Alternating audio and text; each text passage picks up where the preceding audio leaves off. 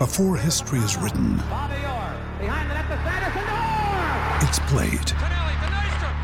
Before it's frozen in time, it's fought one shift at a time.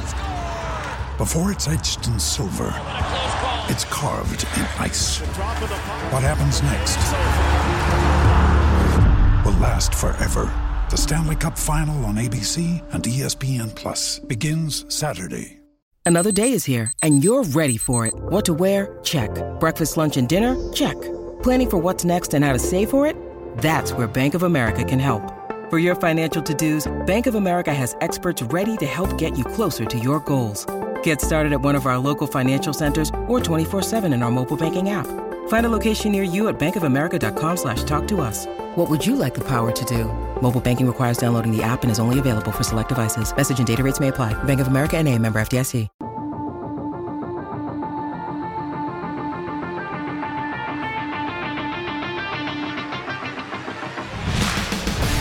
Happy Wednesday. Welcome to the CHGO Blackhawks podcast presented by PointsBet.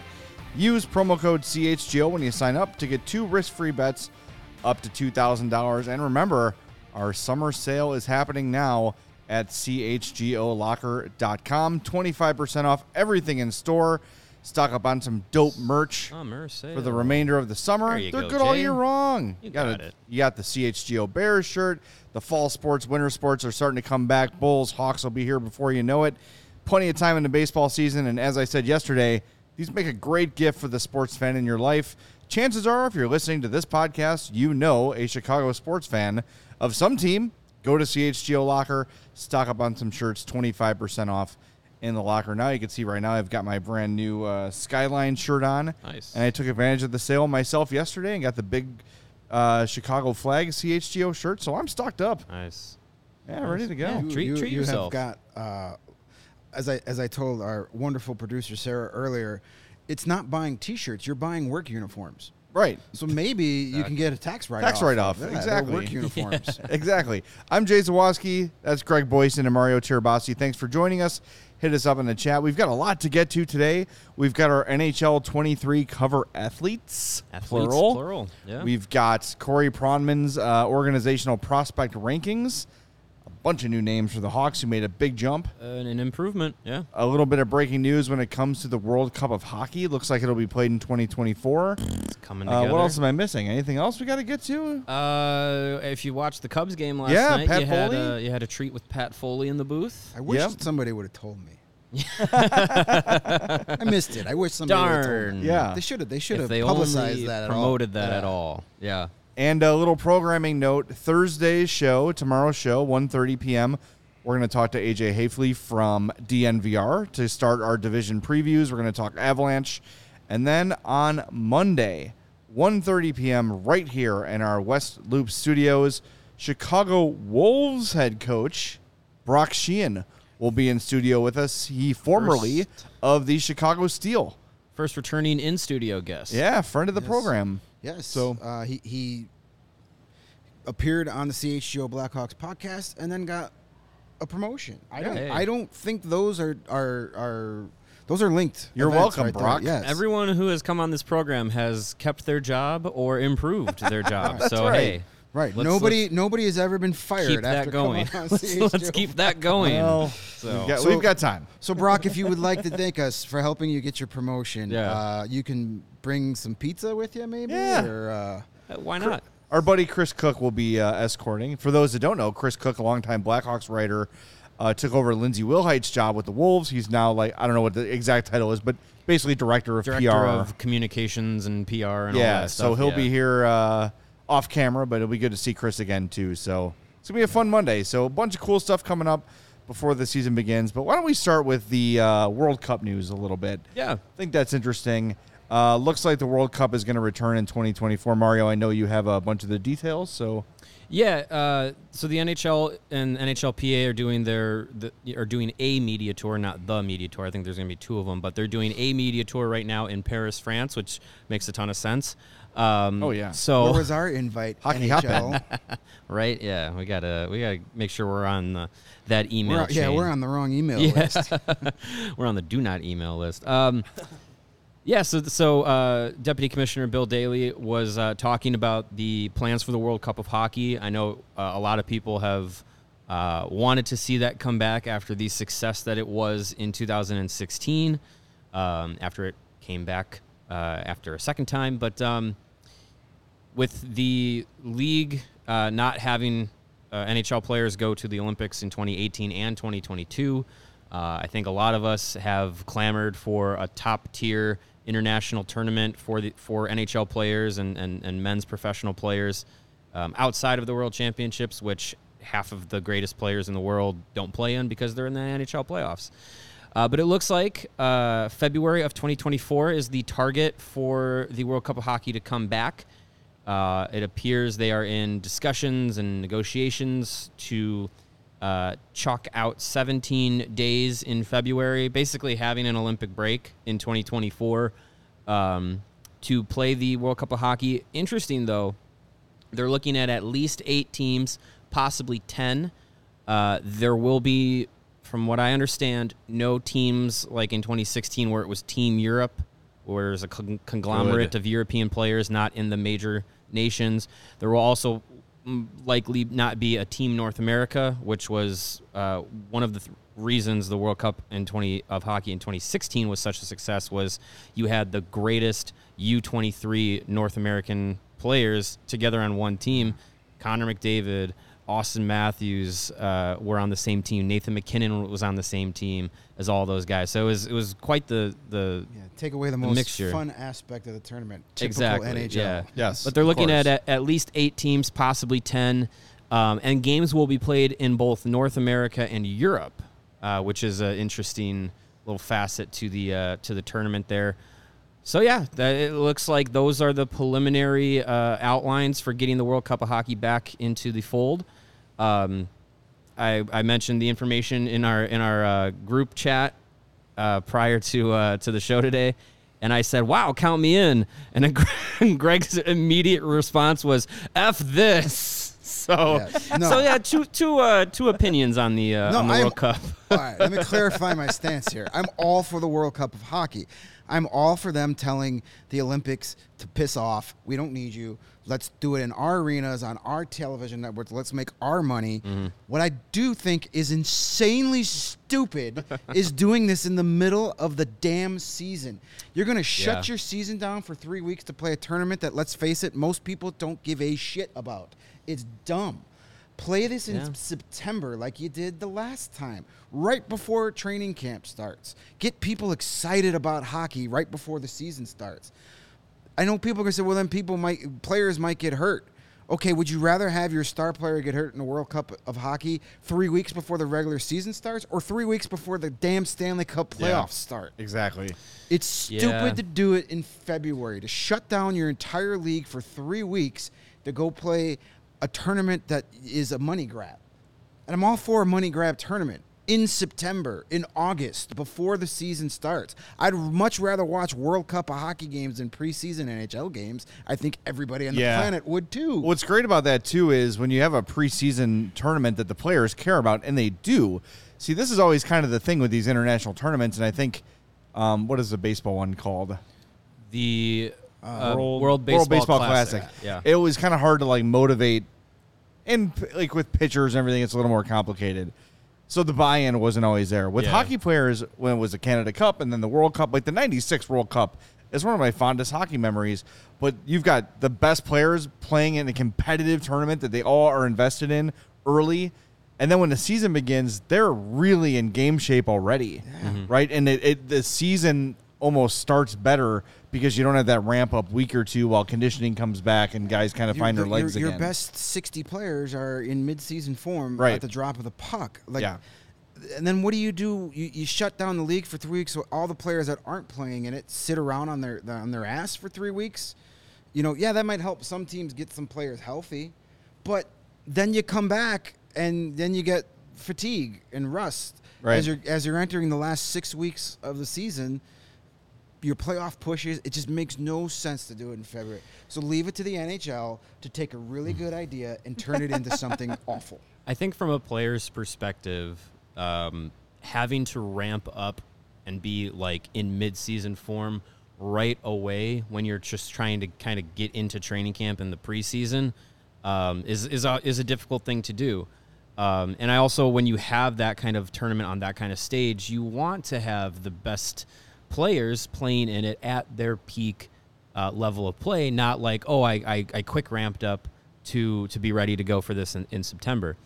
But I fully understand what you guys are saying about, stopping the season and getting people excited about a tournament like this going into the NHL season makes a ton of sense. I think if from a player's perspective, having a tournament like this that guys are going to care about at least a little bit, and having them be able to play when they're already going at 100%, I think is good for them physically. I think when you talk about, there's going to be players that aren't going to be playing in this and they just don't play any hockey. I think for some of those guys, it's probably going to be a welcome break. It's just like, oh, okay, like, I'm grinding, I'm physically drained. We're getting into the playoff push, and now I get 2 weeks off to kind of rest my body. Like that's probably great for those players to kind of get that rest. Obviously, some of them probably wish that they could just keep going, to keep in that shape. They're also not just gonna. Those guys that are not in a tournament are just gonna be. I'm going home for 3 weeks. Right. Yeah. They're going to be in the gym. They're going to be on the ice. They're going to be and stuff. Yeah. There's going to be stuff going on. Well, and I think too, what bringing this tournament back and having it being played during the season in February, what it tells me is that the NHL and the NHLPA, like you said, Greg, they're basically sticking it to the IIHF and the IOC and saying, look, if we're not going to come to an agreement on being able to have these guys play in the Olympics, then we're just going to make our own tournament, and you guys can have all the amateur players and the non-NHL contract players you want, and those can be the Olympic Games, and we're going to have our own international tournament on our own terms, make our own money, and do all that. So I like having whenever it was an Olympic year. Previously during NHL seasons, especially in 2010 and 2014, I never minded the Olympic break stopping the season because you knew, okay, now we get this international all-star tournament basically, and it was fantastic hockey to watch. So to have that come back, I'm completely fine with. Just having it come back whenever, I'm completely fine with. Same. If it stops the season, you deal with it. If it's before the season, that's fine too. I mean, it made sense to do the Olympic stoppages when the Olympics were on, or when the NHL was on NBC. Yeah. And NBC had the Olympic coverage, and it was like, this is a perfect way to say, hey, if you're really enjoying the Olympic hockey we're showing you at 2 a.m, like you can watch every you Sunday run the NHL afternoon commercials and see these same players play, throughout the rest of the season. That made sense to me. I've always been one of the guys that advocated that if you want to do ice hockey as an Olympic sport, do it in the Summer Olympics instead of the Winter Olympics. Who cares? Like, hockey's not a summer sport, though. Yeah, it is for these guys. The bubble playoffs was so weird. It was great to watch competitive hockey in August. Having the World Juniors just a week ago, whatever it was. It was great to watch that, but it's also like, the thirst from a fan perspective for hockey is not the greatest in the summer. Yeah, that's an interesting point because... And also, these guys aren't conditioned. The World Cup, or the, World Junior Championships had getting paid millions of dollars. I want to hear about it. There was no buzz about the World Junior Championships, and I know it's different because they're not, like, proven names. They're not household names yet, but you had, the biggest prospect to come along since Connor McDavid and Connor Bedard playing in it, and it was... Yeah. It barely was a blip on the radar for people. So, well, let's be honest. Outside of hardcore hockey fans, it's barely a blip on the radar when it's in December too. That's right. But that's part of the challenge that the NHL and the world of hockey needs to kind of figure out is like every other sport can ramp up excitement for their amateur game. Why can't there's the G League NBA that's on all the time. Like they're college football. Why can't seeing the greatest hockey prospects compete in the World Juniors, how can they not make that more popular? I don't know. And it's, I don't have all the answers, but clearly it's not working. You had an empty arena basically until the final. Right. So things are not working out. Anyway, let's move on to the prospect rankings because this is as we talk about the rebuild and we talk about the future of the Blackhawks, you saw a big jump in 1 year. This is Corey Pronman of The Athletic ranking every organization's prospects pool, basically. Like, so where do they rank in terms of the other 32 teams? Blackhawks come in at number 13, up from number 23 last year, up 10 spots. Mm-hmm. And that's after trading their number one prospect on last year's list, Kirby Dach. Mm-hmm. That is a massive jump.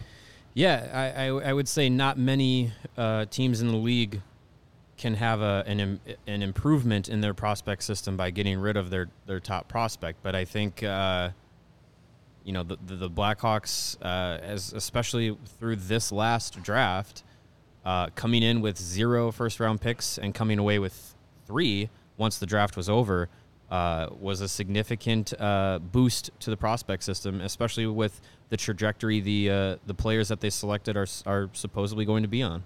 The other thing, too, compared to last list, this is players 23 or under 23. So Ian Mitchell was the Hawks' 3rd prospect on last year's list. He's also no longer on the list. Mm-hmm. And they've jumped from 10 spots still without Mitchell and without Dach. So it shows you what people think of the Blackhawks prospect pool. And reading this thing today from Corey Pronman, frankly, kind of got me excited. We'll go through the top 10 here, and we'll kind of, then we'll kind of jump back and reflect on it. Lukas Reichel, number 1. Frank Nazar, number 2. Number 3 is Kevin Korchinski. Number 4, Philip Kurashev. I want to get back to that one for sure. Alex Vlasic, number 5. Ryan Green, number 6. Colton Dach, number 7.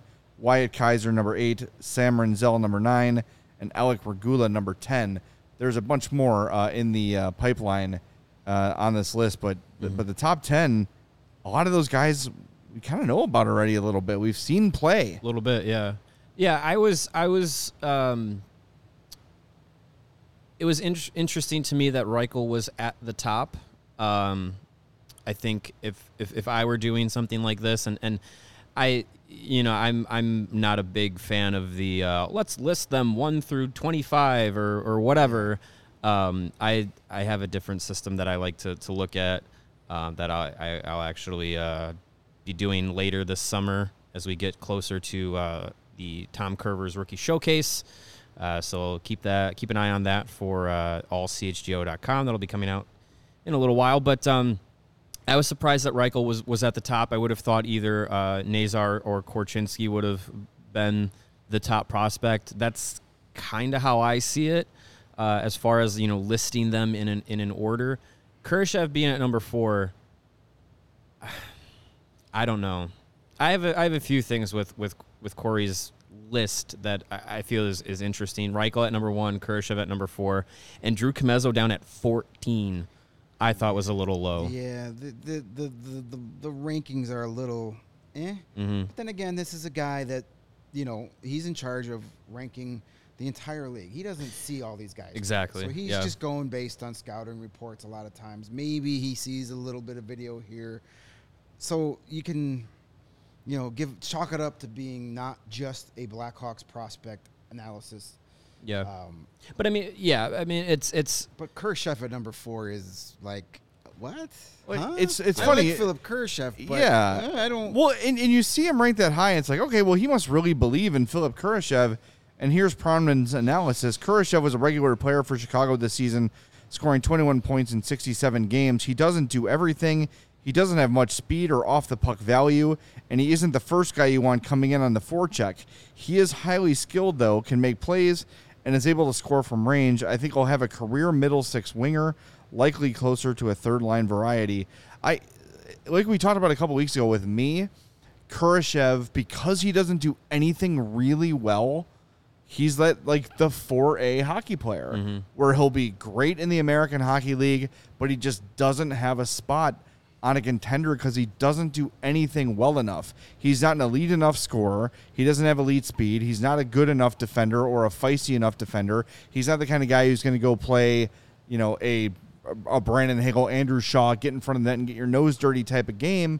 He's a periphery player with a good shot. Mm-hmm. And as soon as the Hawks become competitive, I feel like Philip Kurashev is either going to be in Rockford or another organization because they're not going to have a spot for him. You can't, like we said, he's got to play in your top 6, and as soon as your top 6 gets better with a lot of these other prospects in the system, Kurashev's got no place to play on this team.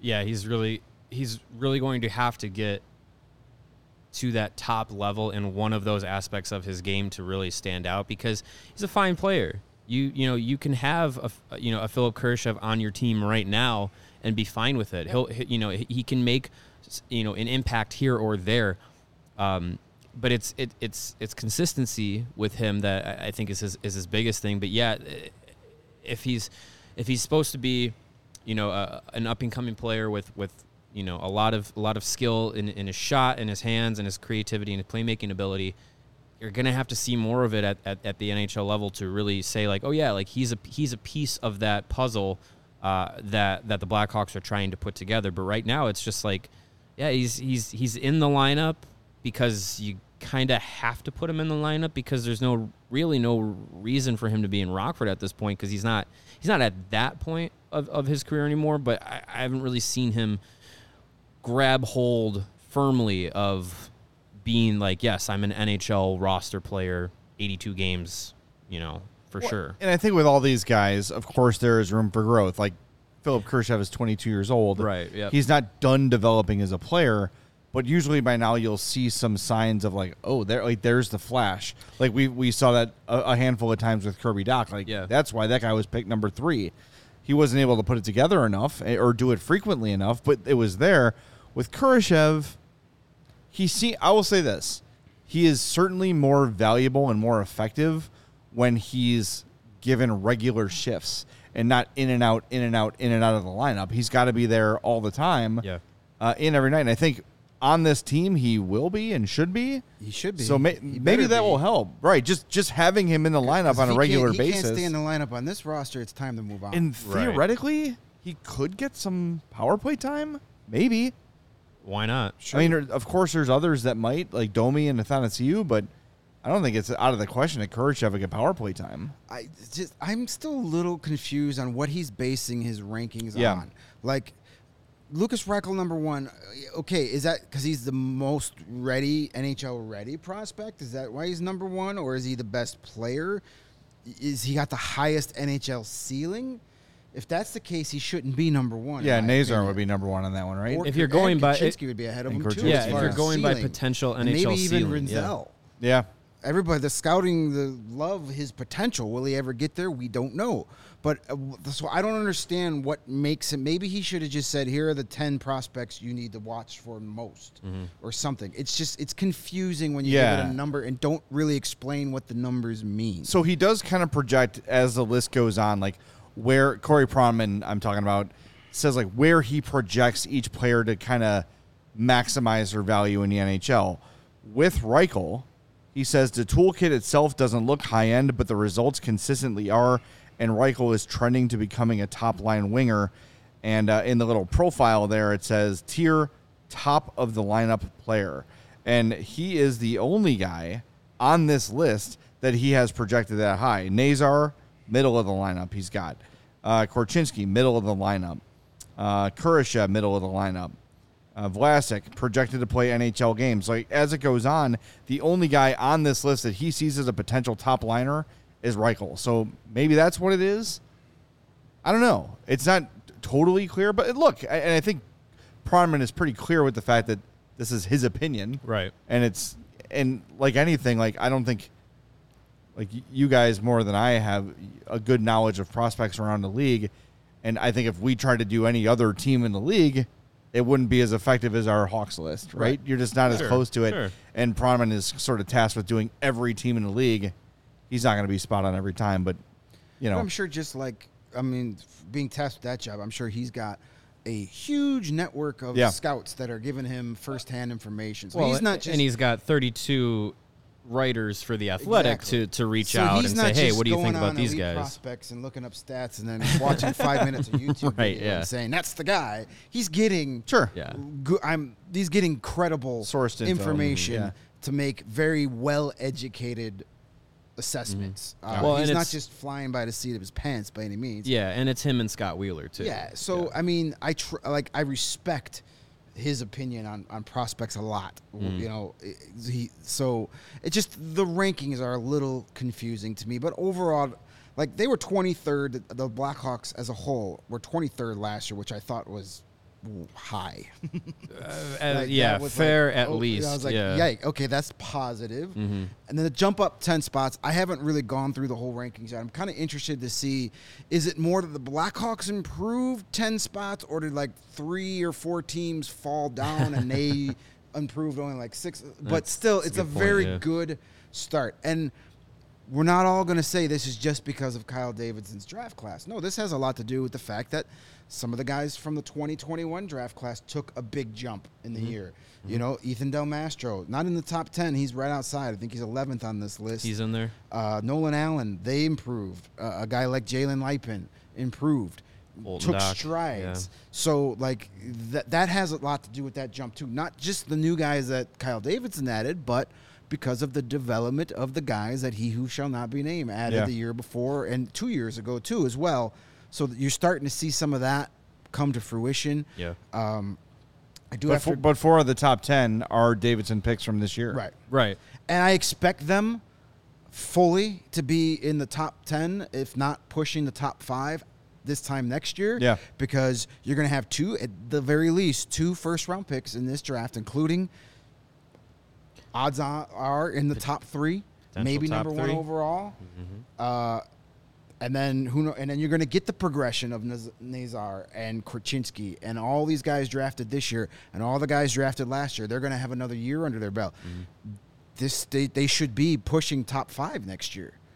And none of that, and that's something to be excited about. It doesn't mean rebuild is a success. Sure. Because these guys still have to get to the NHL and produce. Yeah. It just means that, like, hey, it's looking pretty. If these guys get to where they're supposed to go, then we got something here. To be in the first stages of the rebuild and to have, you know, someone like Corey Proman who is tuned into prospects as much as anybody else in the in the hockey world, to have him say that, you know, you improved the organization improved 10 spots year over year, that's a good indicator that this first stage and trying to rebuild the prospect system and then build up from there, it's off to a good start. Absolutely. Lee would have been very discouraged if, you know, Kyle Davidson didn't get those 3 first-round picks and that second-round pick was their first pick, and then you get these rankings come out and you see that they're still 23rd, or God forbid, they're 24th or 25th. Worse. Yeah.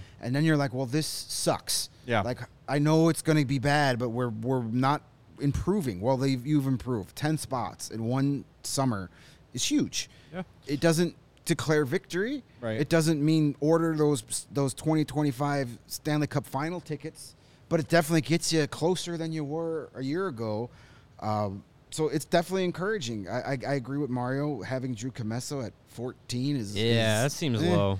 Yeah, I mean, to me, if I have to rank them as like, if I were to rank a top 10 based on my NHL ceiling versus how close, plus how close they are to the NHL, he's got to be top 6.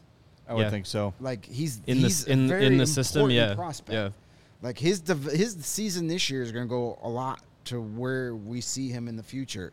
Yeah, I feel like, you know, most of the draft analysts and prospect analysts that we've kind of talked to over time have kind of given Commesso a stamp of approval that, you know, he should get to the NHL, have a significant impact at the NHL level, and I think if you're looking at that as a goaltender for a Blackhawks team that basically doesn't have a goaltender of the future outside of him or to a lesser extent Arvid Soderblom, the importance for him in the organization is a lot higher than being the number 14 guy. Yeah. When you talk about, you know, the prospect system. So yeah, I would have him much higher than 14. You know, sorry, Greg. What excited me most about Commesso was what Chris Peters said to us, that him not participating for Team USA might cost them a medal.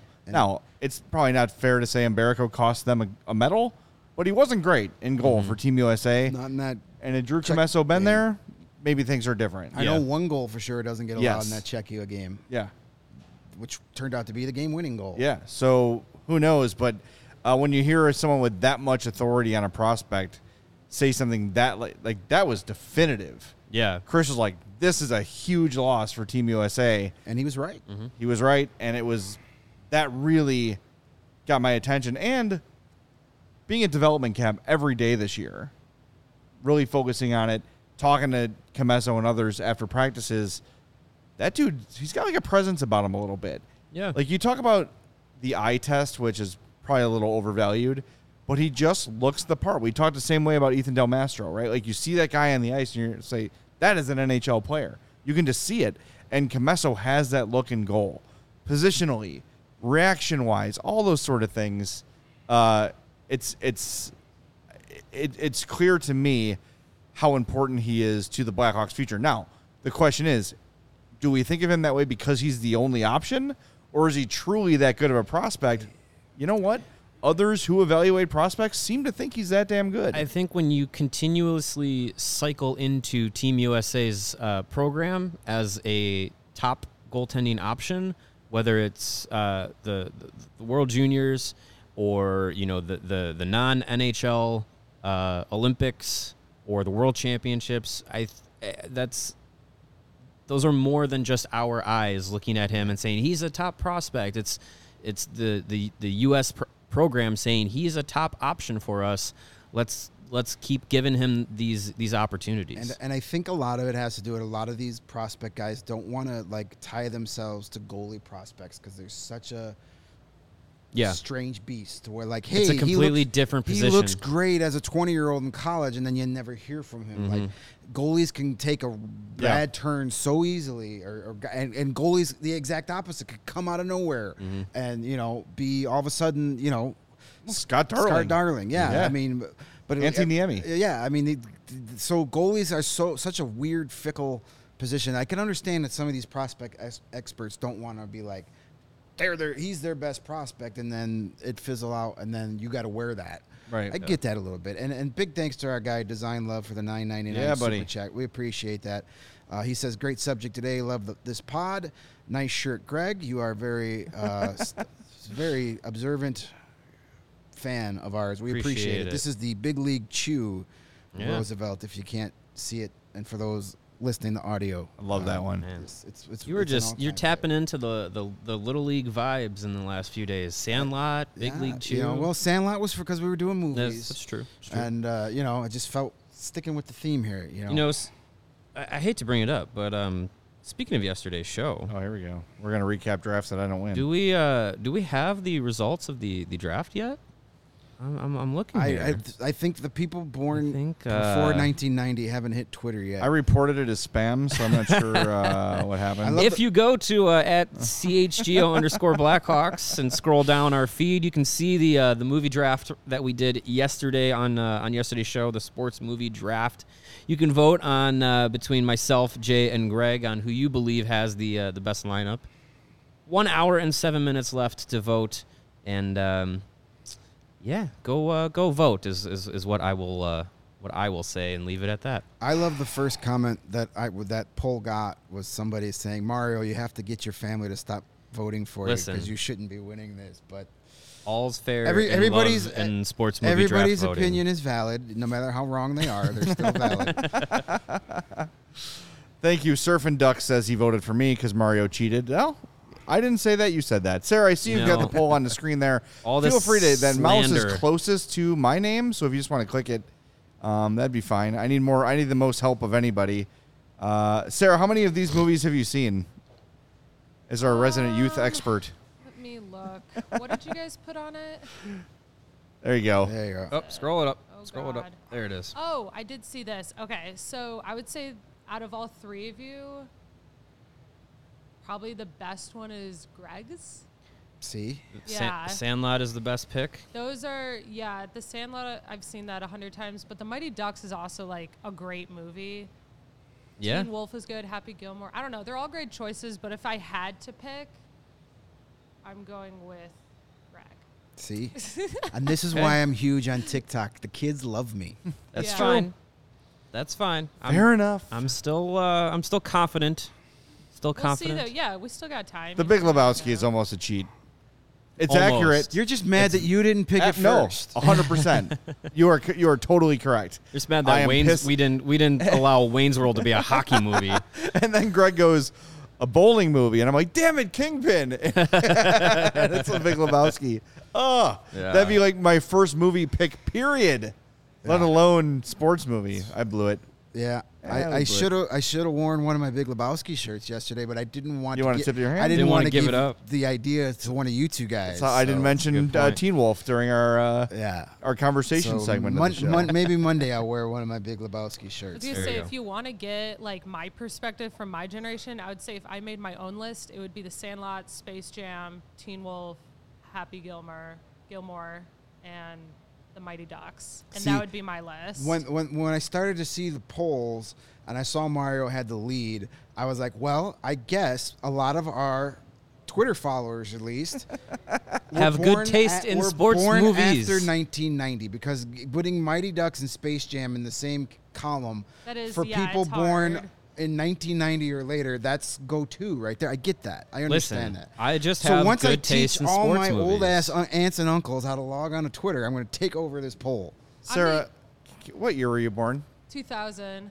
Well, I was going to say the only reason why I'm picking Greg's, though, is I'm the youngest. I'm the only girl and the youngest in my family, and so I just grew up with a lot of these old movies because my oldest brother's 31, so he has like all the old school stuff. Yeah, all the classics. Yeah, the classics, the stuff that came out when I was in high school. All the classics. I was a senior in college when Sarah was born. I was. This is awful. I hate it. I was able to. I turned 21 the year you were born. I was able to drink the year you were born. I was in 5th grade. Shut up, Mario. Anyway, we should get back to the prospect list. Speaking of youths. Let's keep making us feel old, Jay. Let's talk about 18. Let's keep talking about 19-year-old hockey. Let's talk about guys that weren't even born when Mighty Ducks came out. They've never seen Mighty Ducks. It's too old for them. Oh, it's brutal. So a guy we talked about a little bit this week, Nicholas Bodine, not on the top 15. Is he aged out? He's in the he's in the honorable mention, has a chance to play list. Also ran. He's on the participants list. Here's the analysis. Bodine's hockey sense is clearly NHL quality. As a small defenseman who lacks mobility, I question whether an NHL coach is ever going to trust him to take a regular shift. Yikes. Yeesh. I wouldn't say he lacks mobility. I would say he's just not. He can skate. Yeah, like he does own skates. Like, that's a harsh. I thought so criticism. Too. I thought so too. That's telling me like, and I've seen Nicholas Bodine play a lot in person in Rockford. I still think there's a foundation there, and he still has a chance to be an NHL player. He might be at the point where maybe it just takes a fresh start somewhere else. Yeah, this is a make or break year. I think he's had a good foundation since he got to the professional ranks. I just don't think he's built upon it yet. And it's been a few seasons in the AHL now, and I think, like you said, make or break year. I feel like he's already kind of getting buried. He's got one foot out the door. Yeah, so I would hope that if this training camp is going to be very important for him to, not necessarily getting a lineup spot with the Blackhawks, but even just with the Ice Hogs. I would hope that being a healthy scratch for playoff games has given him Ryan Stanton. Yeah. all the motivation he needs to bust his ass this summer and come into training camp ready to prove it. Yeah. If that doesn't, see you later. Well, there's your answer, right? And I wonder how much Anders Sorensen was sort of considering that when he made that decision. Like, look, this kid needs a fire lit under his ass. Yeah. And we've got to see if this will work. If this doesn't work for him, then there is no fire to be lit. If you're a first round pick in your third AHL season and you're not one of the top 6 defensemen for a playoff game, abort. You're in trouble. That's bad. You're in trouble. It's time to pull up because the plane is going down. Yep. It's going to be for the Ice Hogs. It's going to be a crowded defensive group. You're going to have a mixture of maybe Alex Vlasic, Alec Regula, Isaac Phillips, Jakub Galvis, maybe Ian Mitchell. Beaudin is in there, and then you got Adam Clendenin on an AHL contract. And he's going to play. And he's going to play. Yep. Not to mention in a couple years, Korchinski and Renzel and no one else. These guys that are going to come in, Kaiser and Kelly, all these. Wyatt Kaiser's. It's now or never for him. If he doesn't do it this year, enjoy playing for the Binghamton Senators next year, because that's the writing's on the wall. And we already have hinted that it certainly appears that Kyle Davidson doesn't want anybody that was associated with the previous guy to hold his job.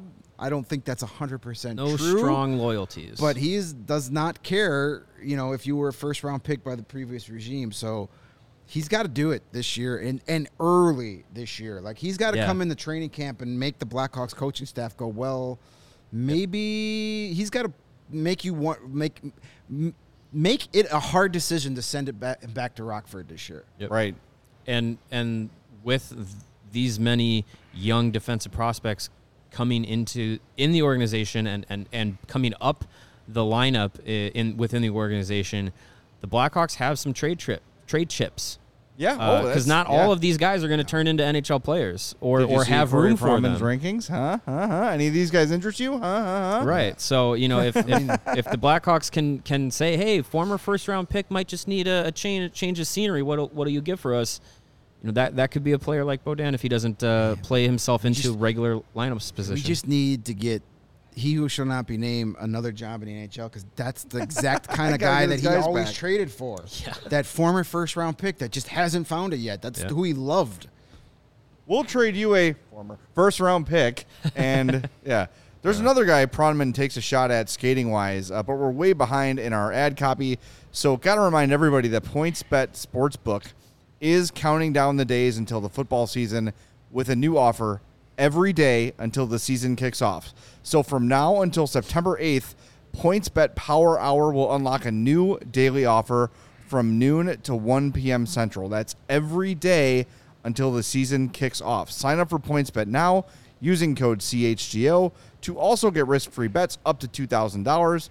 Don't miss out on your chance to get daily access to free bets, boosted odds, and so much more now through September 8th. But that's not it. If you make a $51 or more first-time deposit, you'll receive a free CHGO membership, which unlocks all of our great web content, and you'll even get a free shirt of your choice from the CHGO Locker. Download that PointsBet app today and use the code CHGO to take advantage of this limited-time offer. Don't just bet. Live your bet life with PointsBet, and if you or someone you know has a gambling problem and wants help, call 1-800-GAMBLER for crisis counseling and referral services. And remember, that sale is ongoing at chgolocker.com. 25% off all of the dope merch in the shop. So if you've already downloaded the PointsBet app, we thank you. If you're looking to stock up on the CHGO merch, go to chgolocker.com and save 25%. And to all our great CHGO listeners out there, since you've already got the best coverage of your favorite Chicago teams, why don't you go out and get fitted in the best sports gear around? That's where you rely on our buddies over at FOCO, because they got you covered from the front room all the way to the United Center, north or south side. They've got hoodies, slippers, signs, bobbleheads, and everything in between. The fall sports are just around the corner. It's time to load up. You want to get decked out like your favorite Chicago Blackhawks prospect is these days? Go look over at our buddies at FOCO, the leader in sports merch and collectibles. Looking for the perfect gift for your football fan, family member, friend, your big-time hockey buddy, basketball, baseball. They got it all covered with hoodies that can fight the Lake Michigan breeze. Can we please get some of that Lake Michigan breeze in this damn office? Oof. I can't wait for fall weather in the office. So check out our buddies at FOCO. That's FOCO.com. Or if you're watching on YouTube, after you smash that like button, that thumbs up, hit it. Hit it twice just to be sure it registered. Scroll down just below that. You'll see a link in the description for FOCO.com. And as a special bonus, our gift to you, Use the promo code CHGO at checkout, and you receive 10% off all non-presale items. We're throwing the deals at you. 25% off, 10% off. Here's the deal. All the percents off. All the percents off. So many percentages. Not actually, asterisk, not all the percents off. All right, here's number 11 on Corey Proman's list here. Skating, poor. Puck skills, below NHL average. Hockey sense, NHL average. Compete above NHL average. This is defenseman Ethan Del Mastro. Skating poor? Poor. Sure. I'm guessing he's not the most fleet of foot, but like, I'm guessing this was written before the World Junior Championship. I think there's a difference between being a bad skater and being slow. Yes. Yeah. You could still have really good footwork and not be fast. Yes. Bad skaters are obvious. You know who was one of the worst skaters I ever seen in my life? Victor Edsel. Remember that guy? Oh, yeah. The first time I saw him in Rockford, I was like, it's what? Like his legs were backwards. It was like, oh, my God. Like, what is going on? I even had one of the Rockford Ice Hogs coaching staff tell me off the record that he was, in fact, the worst skater he'd ever seen in his life. Wow. So when I first saw him play for the first time, I was like, what are we even doing here? Why did we trade for this guy? But that's hey, a poor skater. You remember that overtime winner against the Wolves, though? Hey, he was worth it. Yeah, I mean, sure. But yes, that he was one moment in the AHL. That's a bad skater. It was worth it. Not being a fast skater is different. Right. You can still have good footwork, and for the style of defense he plays, he doesn't necessarily have to be fast. I think Seabrook is a good example, right? He just has to be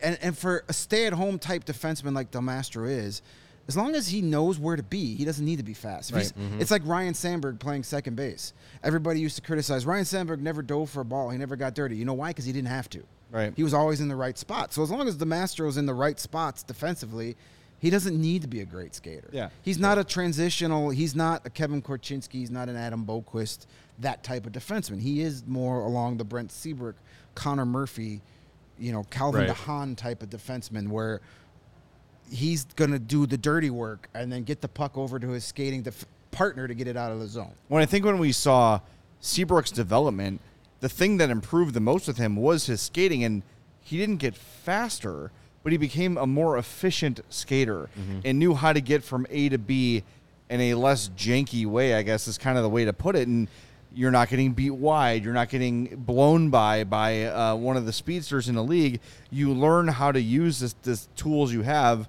Brent Seabrook's got huge tree trunk legs and a giant bubble ass because he's a big, strong skater. And that was, to me, when you saw him go from like Bambi on ice, to Brent Seabrook, the Brent Seabrook we know and love, that to me was the biggest adjustment, was learning how to skate properly at the NHL level. And look, there's plenty of time. Ethan Del Mastro was 19 years old, but at 19 years old, he was deemed one of the 6 best defensemen that the nation of Canada has at that age level. Right. That's pretty damn good. Yeah. So I think there is some room for growth and development in the skating game. And obviously, as these guys get to professional programs, they're going to get more dedicated training and skating coaches and all those sort of things. And those things will hopefully improve for Del Mastro because, again, the guy we saw in development camp looked like a different level of player than a lot of the guys out there. Not every defenseman needs to be Cale Makar. Right. It'd be nice, though. It'd be nice. It'd be great. I'd love to have 6 of them, but not every defenseman's going to skate like that. Right, yeah, of course. One of the things about skating, I had a few conversations with, he's now a pro scout, Jose Carbonneau. He was a former first-round pick of the Montreal Canadiens. I got to talk to him covering AHL games. He covered a lot. When I told him I was scouting in the North American League, we started talking shop. And he always talked about skating. He says, when you scout a player, the first things you need to look at is their feet. Then work your way up. Because if the feet are bad, everything else is probably going to be along that line. But he said, don't rate a guy on his top speed per se. Rate a guy on how long and how much energy it takes to get him to top speed. Because if it takes him 8 strides and he's out of gas, but he's at top speed, he's useless. If it takes a guy 4 strides and he's at his top speed, even though it's not the fastest guy on there, but he's still got the energy to now play, That's more important than being super fast. How many strides does it take you to get to top speed, and how much energy are you using is more of being more efficient at getting the top speed is more important than actually being the fastest guy in your team. Well, I mean, because how often are you on a sheet of ice skating at top speed? It's very rare. Usually it's to cover your ass because you messed up. You're chasing Shit, someone. I got to get back. Right. Yeah, right. And if it takes you 8 strides to get to top speed, the puck's already in your net. Right. So that's a great point. Those are things I take into effect when I watch defensemen, especially stay-at-home defensemen. Yeah. They don't need to be great skaters. They just need to know where to be and how to get there as efficiently as possible. Yeah, efficiency in physical skills is a big thing for all athletes, especially with hockey, though. Definitely. Yeah. Another name on here before we get to some of the other sidebar topics we have. Coming up number 15 on the list of 15 is Landon Slaggert. That's a little low. He says Slaggert is useful, but somewhat boring as a player. Fine. I'll take boring. Just don't hurt the team. Yeah. He's not that big and doesn't have NHL speed or puck handling displays. He generates value through his work ethic and by having good enough hockey sense to make plays. Slaggert is great in front of the net. Batting for, this should say battling, but it says batting for space effectively and winning a ton of battles in the tough areas of the ice. He can kill penalties and chip in secondary offense. The talent may not be good enough to be a regular NHLer, but I can see him get some games. Again, I think that was written before the World Juniors. Yeah, to me, Slaggert looks like a player.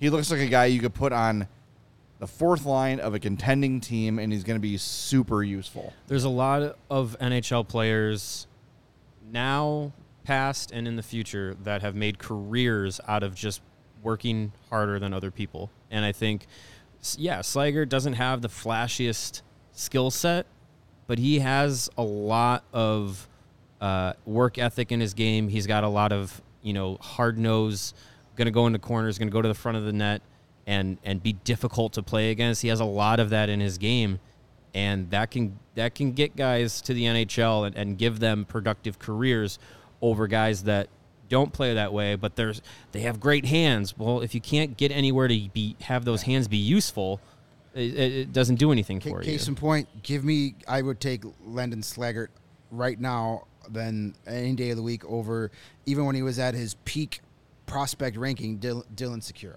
Sure. Yeah. Slaggert is the exact opposite of Secura, as in Slaggert Dylan Secura, his first year in Rockford was so frustrating because it was like the second he got anywhere close to the faceoff dot, it was like an electric fence went up and he couldn't get any closer. He wanted to play perimeter the whole time, and it was so frustrating. Slaggert is a guy that says, screw it, I'm going right to the net. Like he's only going there. Right, because that's where he knows his role. Mm-hmm. He knows his capabilities. He knows what his talent is. And he says, well, if I'm going to be an NHL player, I got to get dirty. And he's accepted that. Much like Mackenzie Entwistle, we talked about, he completely changed the type of player he was, where it's like Slaggert, unlike Entwistle, identified that early enough in his career, where Entwistle was relied more on as being an offensive producer, skilled guy in juniors, and then when he got to the pros was told, you're not good enough to do that here, where Slaggert already identified, hey, if I want to be a pro, I gotta be the grinder. I think it was Chris in the chat brought up the name of Michael Frolik. When we were talking about Philip Kurashev, and I think that that's Frolik is a guy, like you're saying, had to adjust his game too and learn that he's got to be a checker, he's got to be a penalty killer, he's got to get in front of the net, he's got to score dirty goals. When you look at the size of Frolik versus Kurashev, pretty similar in body, similar in skill set. Frolik had a little more offensive game than he ever really kind of produced because his role changed. Yeah, right. He became a very useful third liner, top 6 in a pinch kind of guy. And I think Kurashev should start watching some Michael Frolik tapes to learn how to play. And I think Slaggert probably doesn't have the offense that Frolik has, but it is, you're talking about it, like it's easier to go to take an already gritty, willing to compete player like Slaggert and throw him into the NHL and have that translate than it is to have a Secura type or a Kurashev type learn that game in the league. So I think when you look at someone who on this list who's probably closer to the NHL, I would think Slaggert's a guy who they might look at next season and say, he's got a shot. As they look at their bottom 6, maybe 2 years, maybe not. I'm not saying this upcoming season. Yeah, following season this after this season. I think we're in the point where we can say next season means 23, 24. Yeah, right. I could see Slaggert getting a game or two after the college season is over, and then maybe going to Rockford for the playoff push. Listen, if Andrew Shaw can score 20 goals in the NHL, there's no reason why Landon Slaggert can't score 15. Could get close to it, yeah. Just get to the net. Come on, Artem Anisimov. His entire Blackhawks career was get to the net and let Patrick Kane shot him in the ass and score a power play goal. There you go. That's how he got paid. That's what he was paid to do. Yeah. It's not the most beautiful thing in the world. It's not going to get you the Hart Trophy, but it's going to get you a really long NHL career with a lot of paychecks. Yep. Yeah, I think Slaggert's going to play a very prominent role with Notre Dame this year. They're going to have a really good program this season. Wouldn't be surprised if he might have the third letter in the alphabet on his jersey this year. C. There you go. For a second. For our children learning their alphabet, that is the letter C. It's for cookie. C is for cookie, of course. Cookie is for me. But so he'll play a prominent role on that team. I would be interested to see if they do that at the end of the year, whenever Notre Dame's season ends, giving him that little tryout at the end of the season with the games. AHL, see what happens. He may also be a player that plays all 4 years before coming to the pro ranks. Who knows? But talking to him after prospect camp earlier this summer, it's just easy to root for him. He's got a game, plays the way that Corey Proman feels is boring. I like watching him play. Boring is not necessarily bad. If your entire team is boring, okay, that's a problem. Right. But your bottom 6 is supposed to be boring. Yep. You don't need flash in that. Slaggert has area. a lot of, and it's not just the facial hair.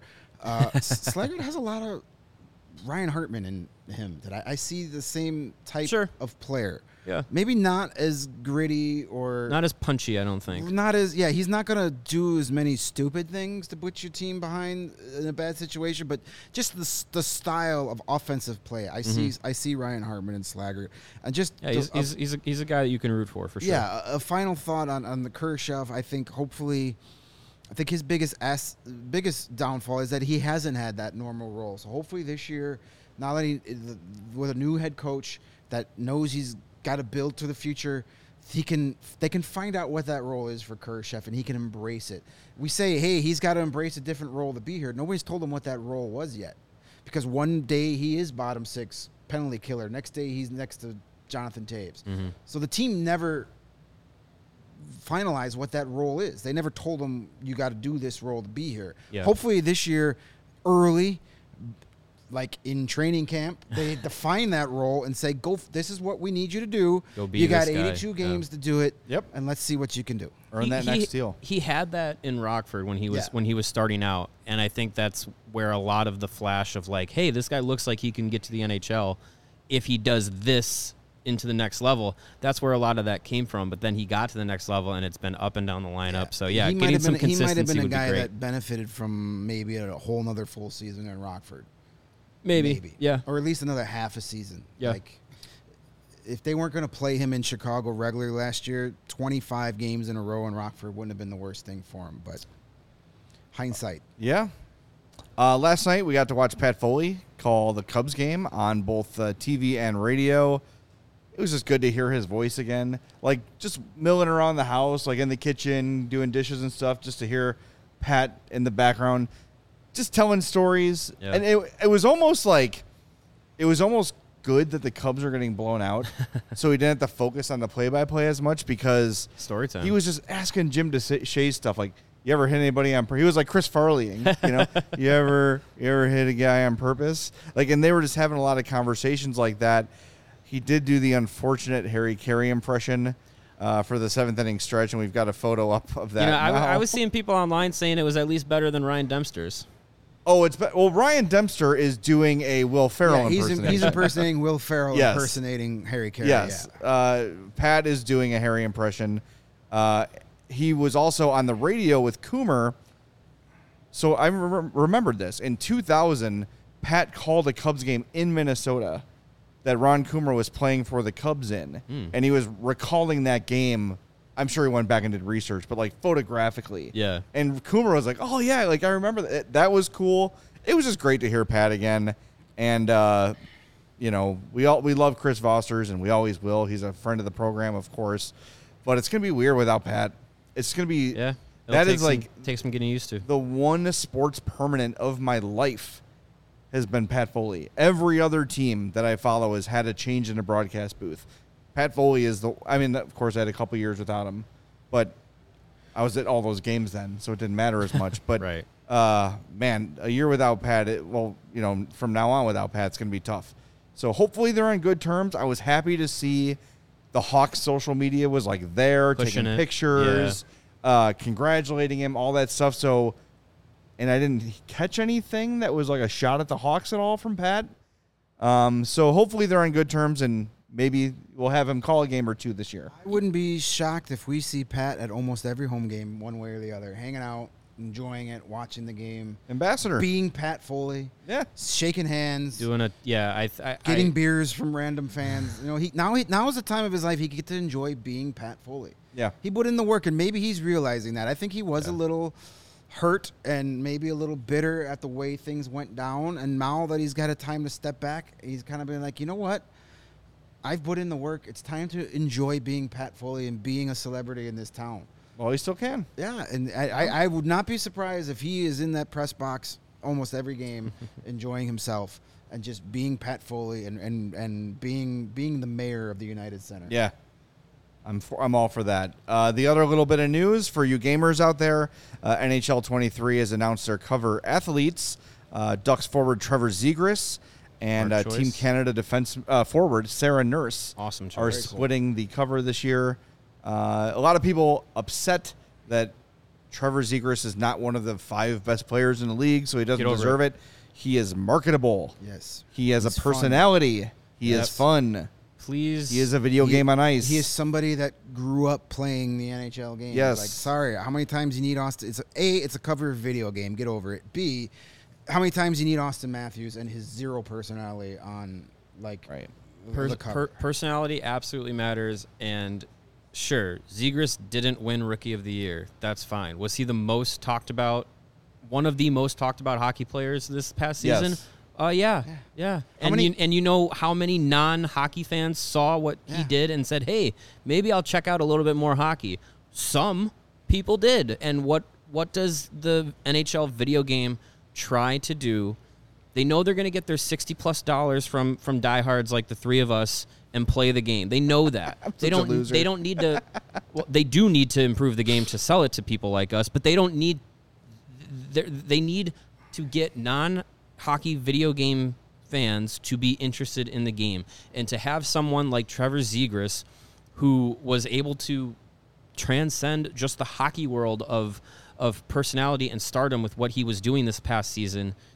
Having him on the cover is a way to get those non-hockey fans in. And in that same vein, you get Sarah Nurse on the cover. You get the women's national teams involved in the game. It's really another way to extend out to a broader market. There are women and girl gamers who play the NHL game who now have the opportunity to play with the best female players in the world. Yep. That's awesome. And like, people like us, I'll play with Team USA and play with Kendall Coyne, and that's pretty sick. Like, that's awesome. Shout out also, Women's World Championships start tomorrow. Like, no issues whatsoever having the dual cover and having Sarah Nurse on the cover. There's nothing wrong with a little girl that plays video games going into a store and seeing someone that looks like her on a sports video game and now wanting to buy the game. That is freaking awesome. We need more of that.